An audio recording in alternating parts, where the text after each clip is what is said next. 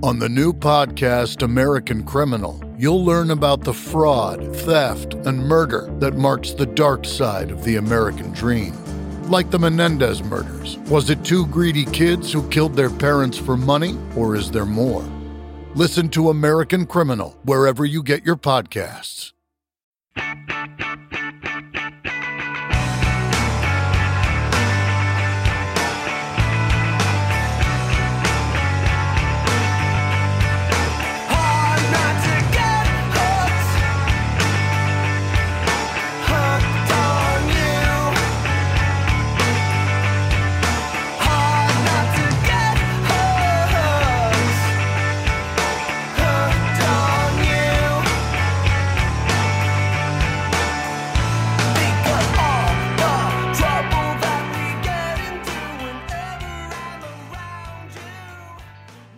And welcome to No Filler, the music podcast dedicated to sharing the often overlooked hidden gems that fill the space between the singles on our favorite records. My name is Travis. Got my brother Quentin here, and we're about to make our next stop on the school bus route through our developmental years, Q, of music listening. Picking up all our favorite bands along the way. We're talking 2000, 2001, 2002, the early aughts. By this point, 2002, we still didn't have our license yet. So we're freshmen in high school, trying to figure out who we were. And this is the music we were listening to, Q. Last week, we talked about Boxcar Racer. That was our sidetrack episode for Blink-182. So punk, right? Pop punk. So we thought a nice transition out of that would be to talk about some punk emo, or, I put it in the same vein almost as like pop punk, but this has got an emo flair to it. And, definitely not as cheery. No. Like with the power right. chords And maybe that's why it gets the emo label, right? Because while Blink is singing about, just having a good old time, this band in particular, as well as other bands in the emo umbrella, are going to sing about some stuff that's going to, you know what? The funny thing about this band, though, they're not singing about anything too depressing either. Let's get real here. But today we are talking about Hot Rod Circuit, a little band from Alabama. I have no idea how I may have stumbled upon this record. I don't know if it was something I picked up at that little CD shop that we went to. CD Addict. Shout out to CD Addict. It's not, rest in peace. It was, here's the thing. The owner of the shop, not that anybody gives a shit, but if you live in Denton, Texas, or if you've ever been, you may be familiar with a record store called Mad World Records. It's off of the Square, and the Square is, if you're from Denton, or if you've ever been there, that's where all the stuff is. That's where all the fun stuff happens. That's where all the music happens, the bars, right? What was the name of the guy that owned that place? Mark? His name is Mark, yeah. Yeah. Mark used to run a CD store in Carrollton, Texas, of all places, where you and I grew up.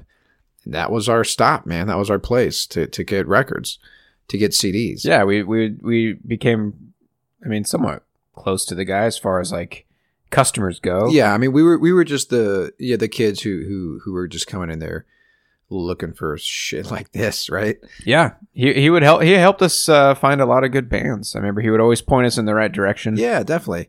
I remember he had like a button maker, and we bought a ton of buttons from him, like band buttons, and slapped them on our backpacks. Yep. We put it on the like the liner of the ceiling in our first car. We just lined it with rock band buttons like the Strokes and whatnot. Dude, we destroyed that car. Anyway, that store is dead, but it lives on in Denton in a much better location, much better shop. I've been there a couple times. It's pretty sweet setup, dude. Cool. Anyway, so yeah, these guys, honestly, there's not much to tell about them, really. I don't think they got much attention. They were on a pretty well-known emo record label called Vagrant Records, or at least that's where they ended up for this record, we're talking about a record today called Sorry About Tomorrow. Came out in 2002. It was their third studio record. And yeah, this was their first record that they put out. I'm sorry, I'm off on this. It's their fourth record. My bad. But this is their first record under Vagrant Records. And this is what I'm talking about. It's so obscure that it doesn't even have its own Wikipedia page. And not to say that that is like, you know, the end all be all of success is having a separate. If a Wikipedia random person created a page for you on Wikipedia. Yeah. But it does say that they are not well known and popular enough to have that kind of attention devoted to their Wikipedia page, right? But Vagrant Records, if I could name off just a few, if you remember, and we're plugged into the emo scene, chances are you are familiar with this record label. And we're talking about Q. Here we go. You ready? Ready. Alkaline Trio. Oh, yeah. A Cursive Memory. Nope. You never heard of them? Me neither. Senses Fail. That rings a bell. Yeah. Here's the big one, though. Thrice. Everybody remembers. Oh, yeah. Everybody remembers Thrice. Oh, man, I haven't thought about that band in a while. Another band, which is going to be our sidetrack next week, Hey Mercedes. Yes. But, Vagrant Records is still around, and they have still currently signed bands like Mayor Hawthorne, French Kicks, which I love. That's not emo. Bombay Bicycle Club, dude. We were set to go see them this year, man, and it got canceled. Damn. But no, so they've expanded their roster to a wide range of artists nowadays, because you got bands like School of Seven Bells on there, Rogue Wave. Albert Heyman Jr. Hey now. Of the Strokes is on Vagrant Records. So there you go. Anyway, you say Heyman Jr.? Yeah, that's his name, Heyman. I thought it was Hammond. Albert Hammond Jr. Tomato Q. Well, I just wanted to say we're not going to jump into the history of emo or punk on this episode. This one's going to be pretty short. But I want to refer you back to our episode on Jimmy Eat World, which was episode 11, and we dive a little bit deeper into that genre of music. We play several different bands to kind of show the progression of the sound. So anyways, let's jump back to episode 11 if you're interested in a little bit more of the history of emo. But yeah, we're not going to really spend that much time doing that today. So here's an interesting fact, Q. If in 2002, if you ever caught a concert and went and saw Newfound Glory, Dashboard Confessional, Saves the Day, Good Charlotte, Less Than Jake, etc., you may have seen Hot Rod Circuit open for them. I mean, there's a big chance that someone who's listening to this saw one of those bands. Yeah, those bands are the big time, you know. Good Charlotte, especially, man. Right. I mean, not to say that they're good or anything. No, yeah. Right. I was never a fan of Good Charlotte, but they were huge. But interestingly enough, before this record came out, they did tour with Jimmy Eat World. Nice. As well as Reggie and the Full Effect, which is another band that somebody might be familiar with. I never really gave them a chance, but anyway, so yeah, these guys formed in 1997. They were originally known as Antidote, and they did release an album under that name called Mr. Glenboski, which won the group the Best Unsigned Band of 1998 award by Musician Magazine. So yeah, they were getting some buzz, and here's what I want to do, dude. Let's just play. Let's play one track from their early years here, because I wanted to talk about something. I wanted to hone in on the sound change that happened between the 90s, the late 90s, in this case, and then the bulk of the music that we play today, because I think it speaks volumes on how quickly the emo sound changed from the late 90s into the early 2000s. So just, a few years really. So let's play a track off of their 99 record called If I Knew Now What I Knew Then. And So yeah, let's just do the first track. It's called Week Worn. Week warm. Yeah, the M looks like an N. Okay. All right, let's play it. All right.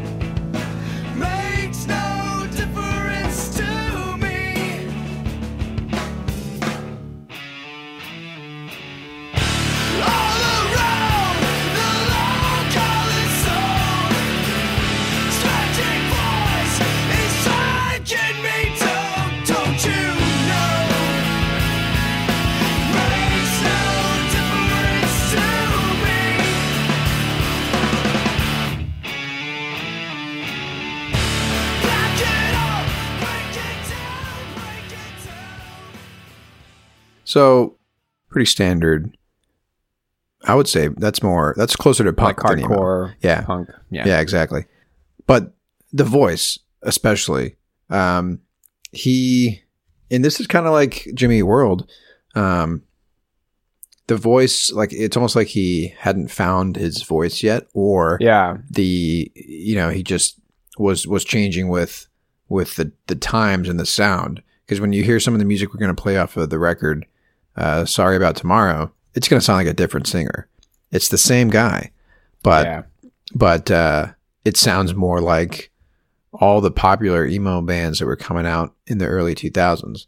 Because that's when, by the time Jimmy Eat World put out Bleed American, which was a year before Sorry About Tomorrow comes out, because Bleed American came out in 2001. But anyway, that was what's interesting to me, because I went back and I was like, hey, let me listen to what their early stuff sounded like. And I was like, man, this is not even the same band. They sound so different. And that's because of the scene, man. The emo wave 3 was just around the corner, third wave emo, as it were. So anyway, Q. Well, do you mind if I play a little bit off of the album in between Sorry About Tomorrow and... Yeah, let's do it. Let's just take a trip, dude. We're on the bus. We're on the school bus. Let's just keep going. Yeah, so you reached out to me and were like, hey, man, you should listen to some of Hot Rod's older stuff. And I did the same. And it does kind of... You can see their... Progression, yeah. And it does kind of seem like he's slowly starting to find his style vocally and musically. So here's a song off of an album of theirs called If It's Cool With You, It's Cool With Me. This album came out in 2000. This song is called You Kill Me.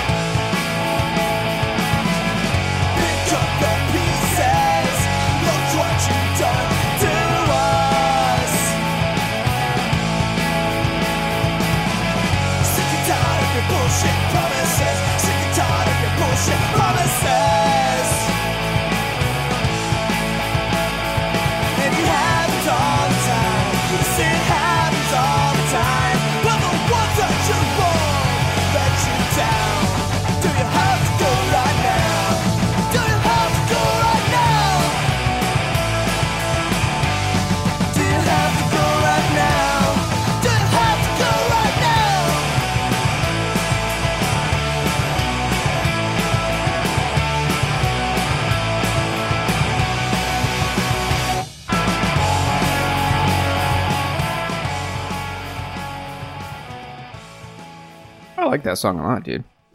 Yeah, it's a little bit more polished, I would say, than the last one, but it still has that kind of like that. and this is probably just reflective of the label and the studio that they had access to, but it still has that like more raw, like amateur sound, you know? Yeah. I do appreciate the harmonizing with these guys. Yeah. I like, especially in this one, like there's harmonizing almost the entire time. It's, you know, it's cool. I like it a lot. And yeah, dude, we didn't jump back and listen to their older stuff back then, probably because it was, you know, there wasn't a Spotify, it wasn't easily accessible to just listen to whatever album you want at all times. Yeah.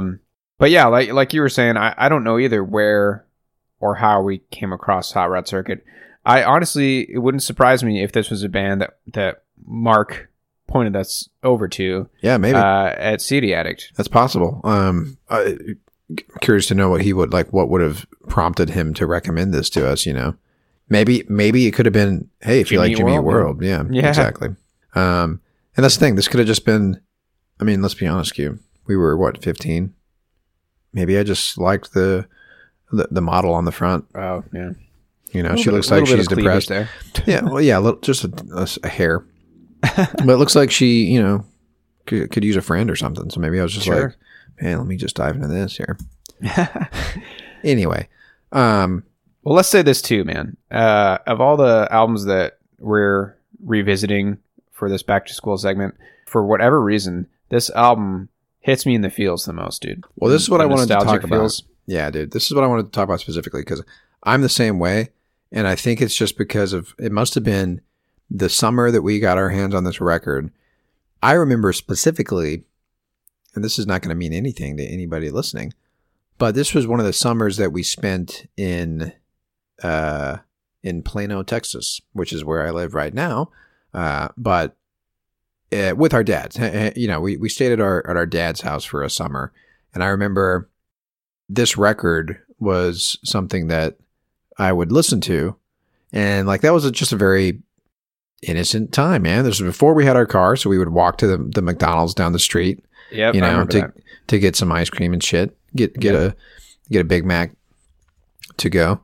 So yeah, it's just something about. You remember listening to this album before we had our driver's license? Yes. And obviously we continued to listen to it. So you have it tied, like in your head, this is tied to getting a driver's license and having that freedom, you know, that you feel when you get a driver's license. Yeah. And, you know, all you have is a curfew that you need to be home by a certain time. But other than that, you're free to go hang out at the mall or whatever the hell we used to do.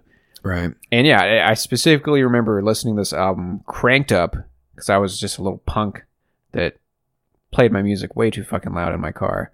Yeah. Windows down, you know, and I can just see, you know, the dashboard and the steering wheel of our old crappy Chevrolet Tracker. I think it was a 99 Chevy Tracker. Yeah. So yeah, dude. Yeah, very, very strong memories tied to this album.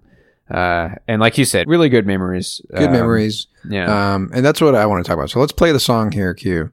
Our first track here. And this was the one that got you in the feels, right? Big time.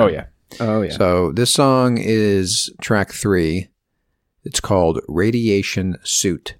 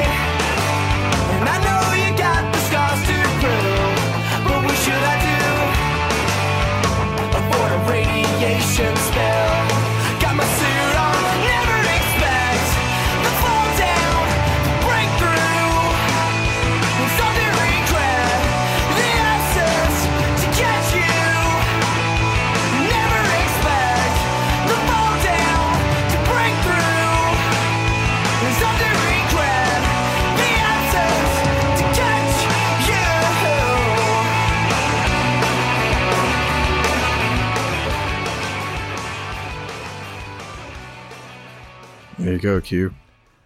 The summer of 2002. It's back. Good song. Good song. Catchy as fuck. Catchy as fuck. So yeah, what is it about music, dude, that just, it has the power to instantly take you back to like a feeling and like a time, you know what I mean? Yeah. I don't More know. so than anything. I don't know how it works, man. Yeah, and I think obviously like, you know, the band that, you know, if it's a record that you listen to a ton and then didn't listen to and then revisited, that's when it can become a super like time machine, you know what I mean? Because just like with, I feel like it's the same way with food. Like I can eat or smell something and be taken back. Me too. To a very specific place, you know what I mean? Yeah, so it can be pretty random too. Yeah. Like for the longest time, anytime I smelled sauteed mushrooms, it reminded me of Las Vegas. Yeah, that's weird. Don't know why. But yeah, and you know what, dude? This is random, but our older brother Spencer just found in a random box in his house this old like block like playing set where like each side of the block would have like a different like piece of a face, and you could piece it together and make all these different faces with it. Yeah. And dude, when he sent me that picture, you want to talk about a fucking nostalgia trip? Because like that's something that I completely forgot existed. Yeah. And our dad chimed in and said, yeah, that was a toy of mine from my preschool days. Yeah. So if you're somebody in your 60s, you may remember Changeable Charlie. Yeah, that's the name of the product. Like you said, it's a bunch of wooden blocks with pieces of a person's face on each side, and you would just rotate the blocks and make different faces. But yeah, dude, like when I'm looking at the picture right now, it's insane. When I look at it, I remember that vividly. You know what I mean? So not just music, but yeah, like the whole thing is, it is crazy how much, like how many memories can be stored in a toy or in an a album, sound, or like a melody. Yeah, it's insane. So to the point of like it can have a powerful impact on you. Like if you hear it and it almost knocks you out of your, like off your feet almost. Well, like I had said to you, I think it was last week when I was revisiting this album again, dude, I got almost choked up listening to Radiation Suit again. I was just flooded with memories of my teenage years. Yeah, exactly. Yes, and it takes you back to that more innocent time. You want to know what song did it to me once, big time, to the fact where I had to stop listening. Not stop listening. I had to stop what I was doing to keep listening and like just bask in the memories and the emotion. What? It was 1, 2, 3 by Gloria Estefan. Really? Yeah, because dude, probably the last do an album on Gloria Estefan. Yeah, you're right. And dude. get my dad. Great. We need to get our dad on here and have him explain himself. Yes, explain Why himself are you because so into Gloria Estefan, Dad. But explain himself in the sense that like knowing who he is. Yeah. Where and how did he stumble upon Gloria Estefan? Because when I listen to it now, it's like, this is great. This is fantastic. Yeah. But how did he get to Gloria Estefan and why? Like you said, well, why? he was a big fan of Sade too, but I mean, totally, completely different, music, kinds of music. But But what made him decide? Hey, you know what? I'm going to listen to Gloria Estefan, and I'm going to tape a live concert of her. Because remember that we had that on VHS. Dude. I know that. Anyway, for some reason, and this is goofy, but when I heard that song, I don't know, it was probably 5-6 years ago when I listened to that record. I was at work. And I was reminded for some reason of sitting on the coffee table in the den where we had a TV and playing Sonic the Hedgehog. Oh, shit. But for some reason, this song made me think of that because I think I tie it to that den. Yeah, me too. I don't know, dude. Anyway, that's a tangent and a half right there.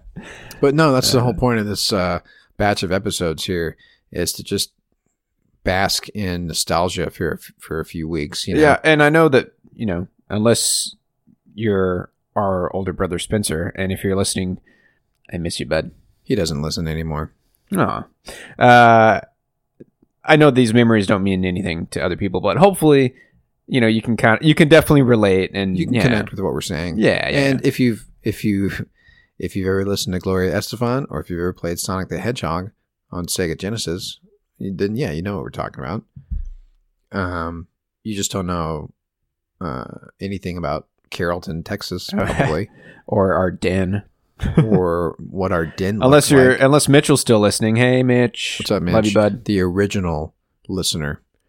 All right, Q.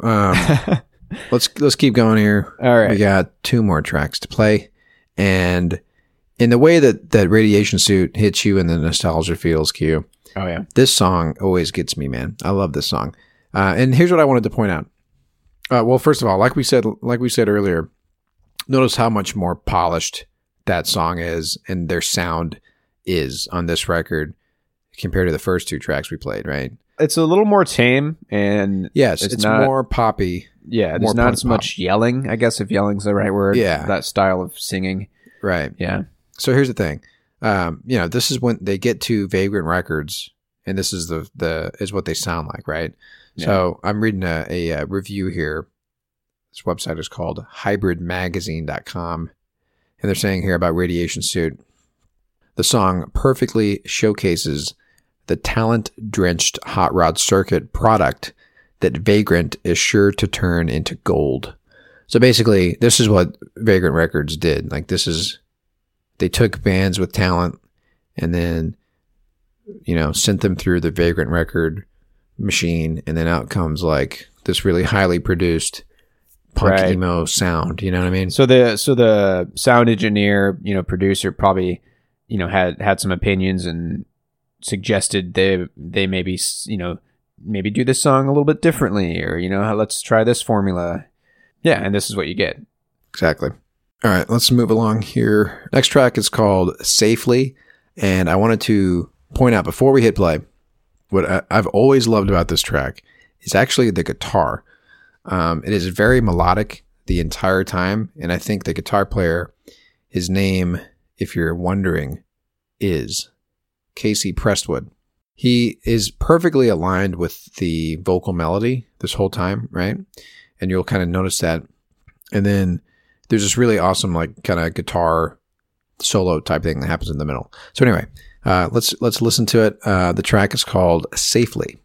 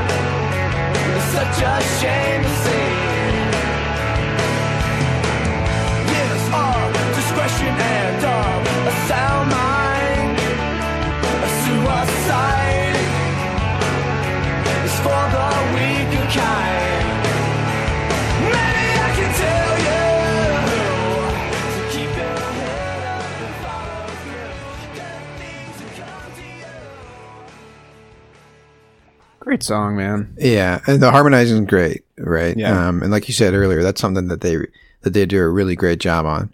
I don't know if you were paying attention to the guitar line, Q. I was, because you mentioned it. Really awesome, man. I love that, because he's got this little thing that he's doing with the guitar, kind of like a lot of pull-ons and pull-offs and hammer-ons and stuff like that. What was that?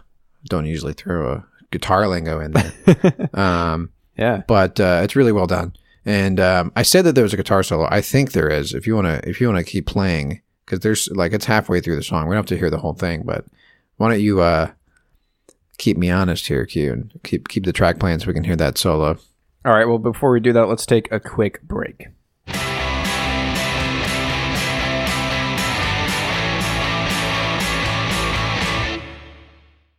And we're back. All right, dude. Let's see if we can find that guitar solo.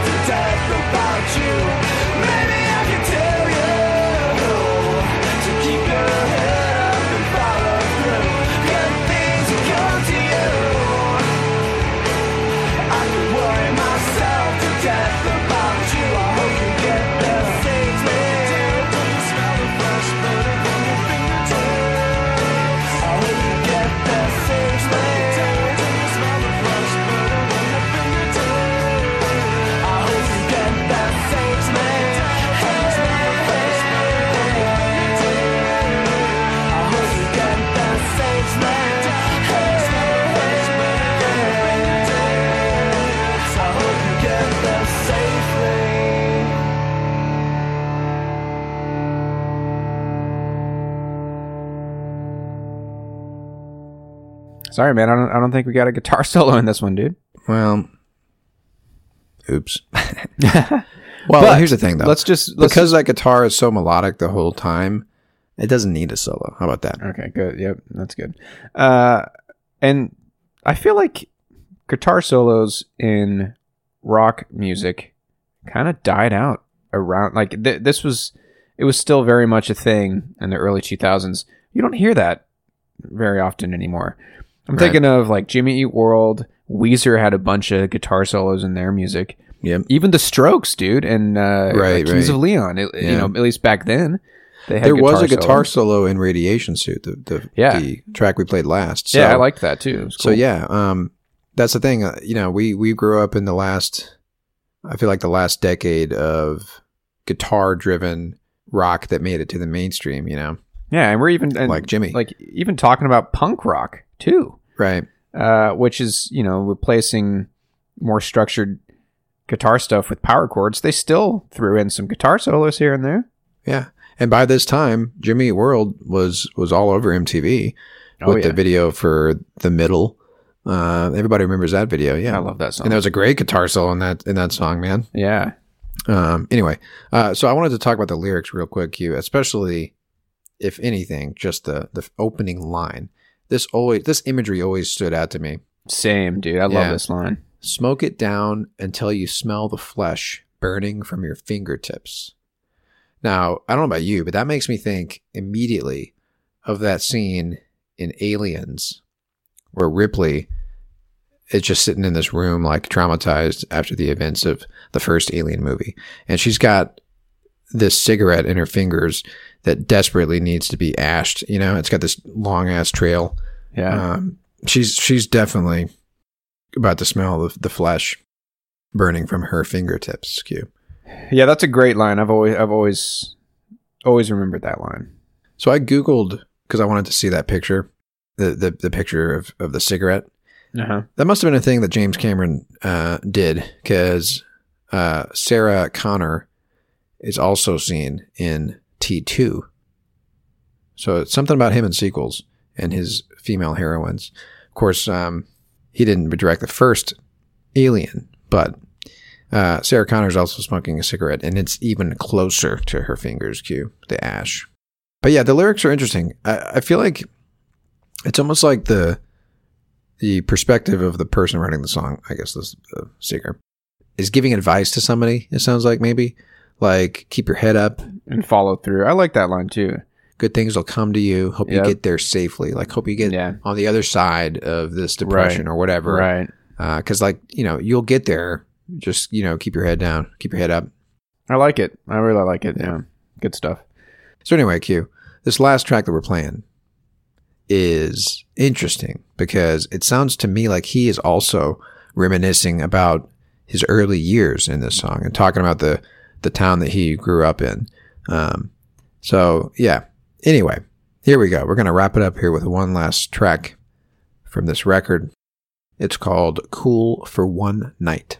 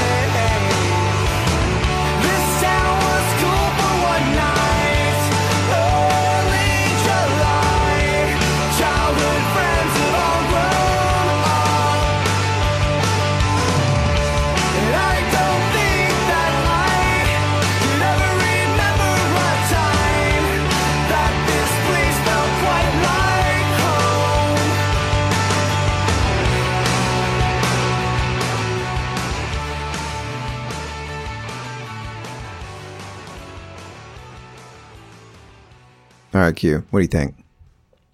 That's another song of theirs that I love, dude. That I always remember. Yeah, good lyrics, dude. I like his style cadence, of, right? His lyrics are really cool. Yeah, really cool. The way that he I've always appreciated singers when you read the lyrics back and you're like, man, he kind of broke that sentence up in an interesting way, you know? That is one of our favorite things about Spoon and the way Britt Daniel writes. Yeah, right.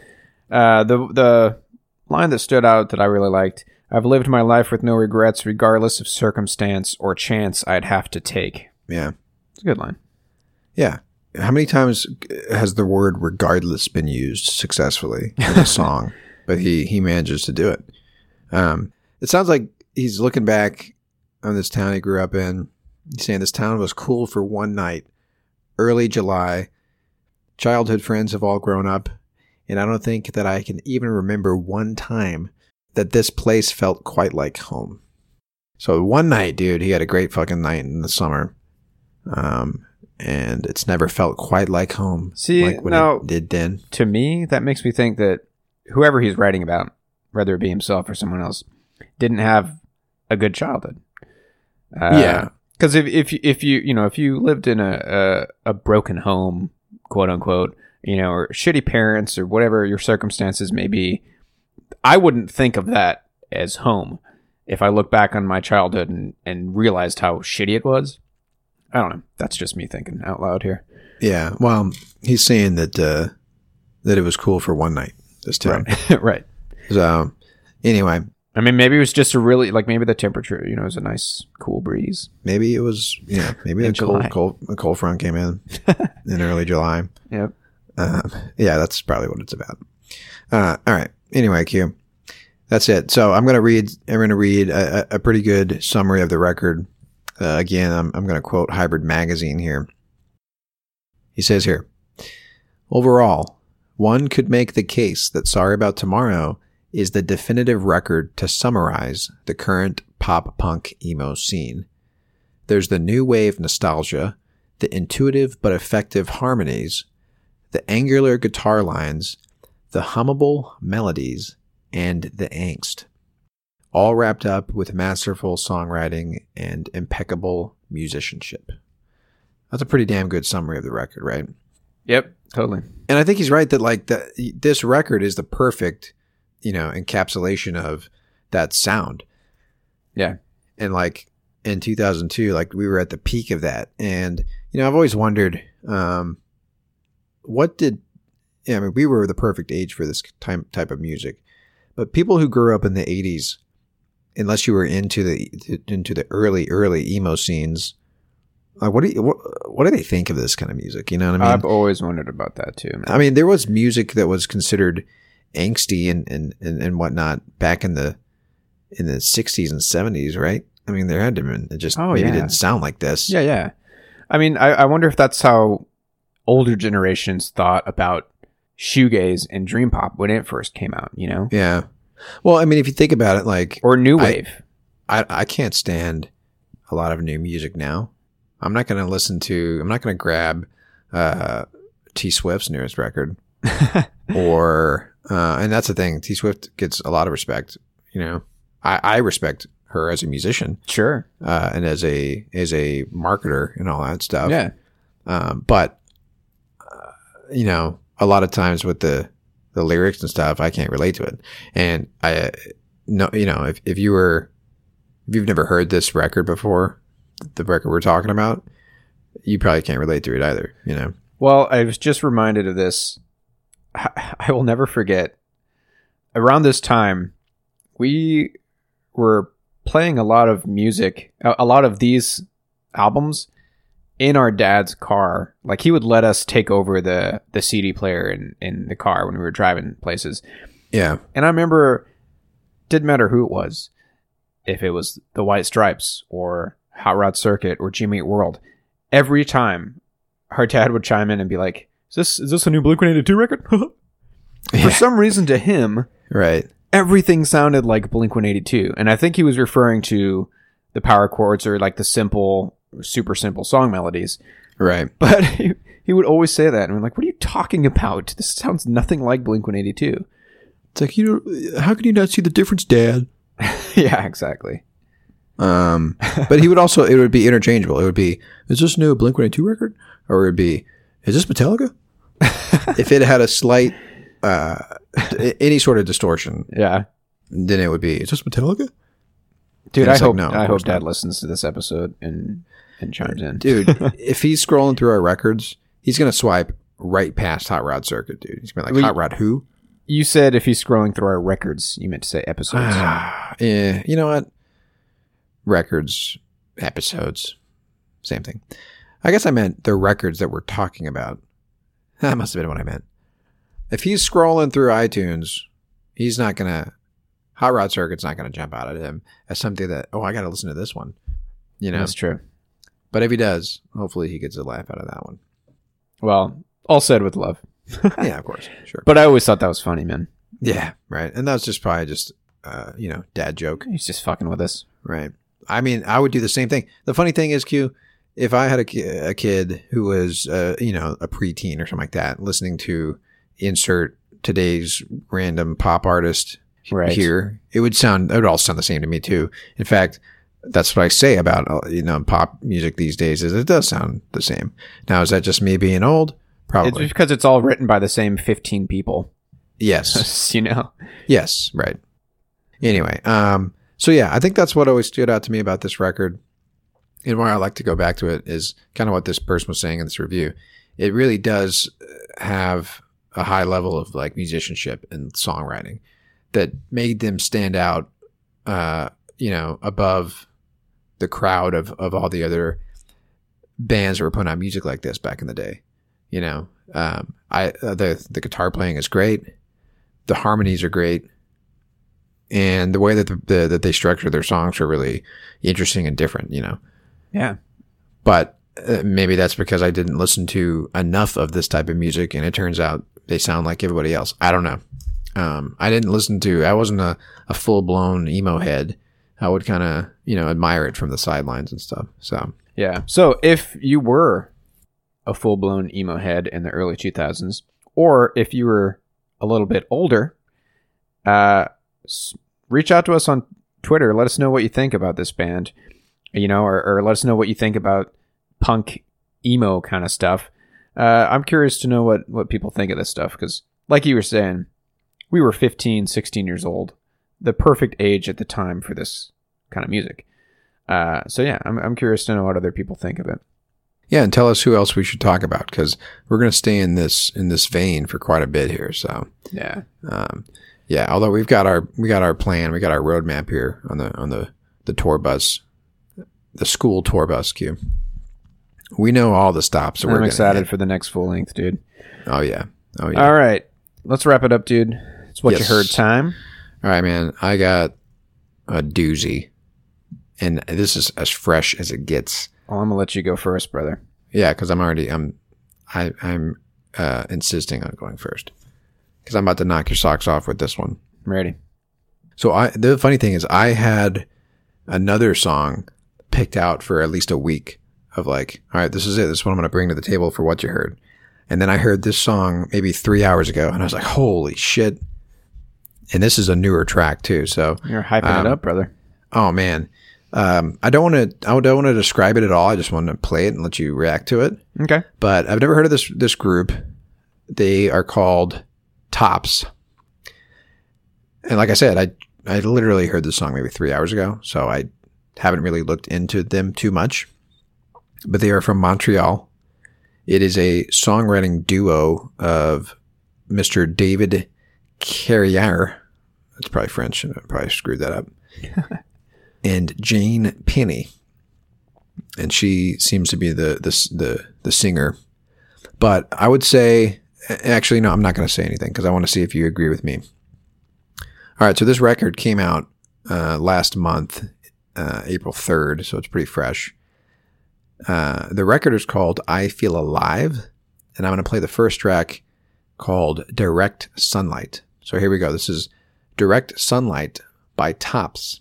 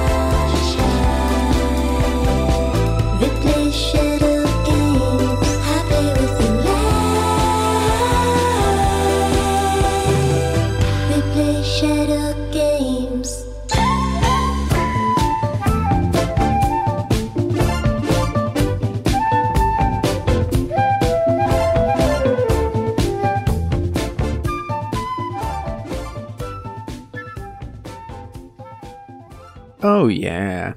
Hard not to like it, right? Yeah, it's that great, like, disco pop kind of sound. Reminds me a lot of Alpine. Did you ever get into them? The name rings a bell for sure. I love that kind of stuff. Yeah, dude. And the whole record is like that. That fucking flute solo or whatever that was. Dude. Really cool. I'll tell you who I was reminded of, and definitely throughout the record, They had some Fleetwood Mac vibes to them, a little bit. Yeah. On some of the more kind of poppy Fleetwood Mac stuff. And I don't know if this is just me, but I was feeling some Doobie Brothers. Okay. Just like it made me think Just of what a fool Michael believes. McDonald. Yeah. Dude, that's one of my favorite songs of all time. Yeah, me too. There, I said it. I fucking love It that is a song, great man. song, dude. Holy shit. The melody, that hook. Yeah. Anyway, yeah, cute. So, I guess I'm going to save my track that I did have in mind for next week because it's a good one. But this was really fresh in my mind here, so I wanted to play it. But anyway, really good record. It's one of those records you can just say play on and let it go. It's called I Feel Alive. And again, the band is called Tops. All right, Q, what you got for us today? All right, man. So I'm taking us back to 1971. A few nights ago, I dedicated an evening to Sir Paul McCartney. I listened to a few Wings records, and I kind of moved over to his solo stuff that he did with Linda. So would you say that you were encouraged to do this after our episode on the Unplugged? Yes, McCartney absolutely show? that. Because Yeah, dude. I remember thinking, why the hell haven't I given one of the Beatles The best singer-songwriters of all time. a proper listen? It's an excellent question. Yeah. So this is an album called Ram, and I'm going to play a song that just right when I heard it, I was thinking like, holy shit, Paul McCartney did it first. Because you'll probably you will immediately think of the same band. Okay. Dude, it's such a great song. So this song is called Monkberry Moon Delight.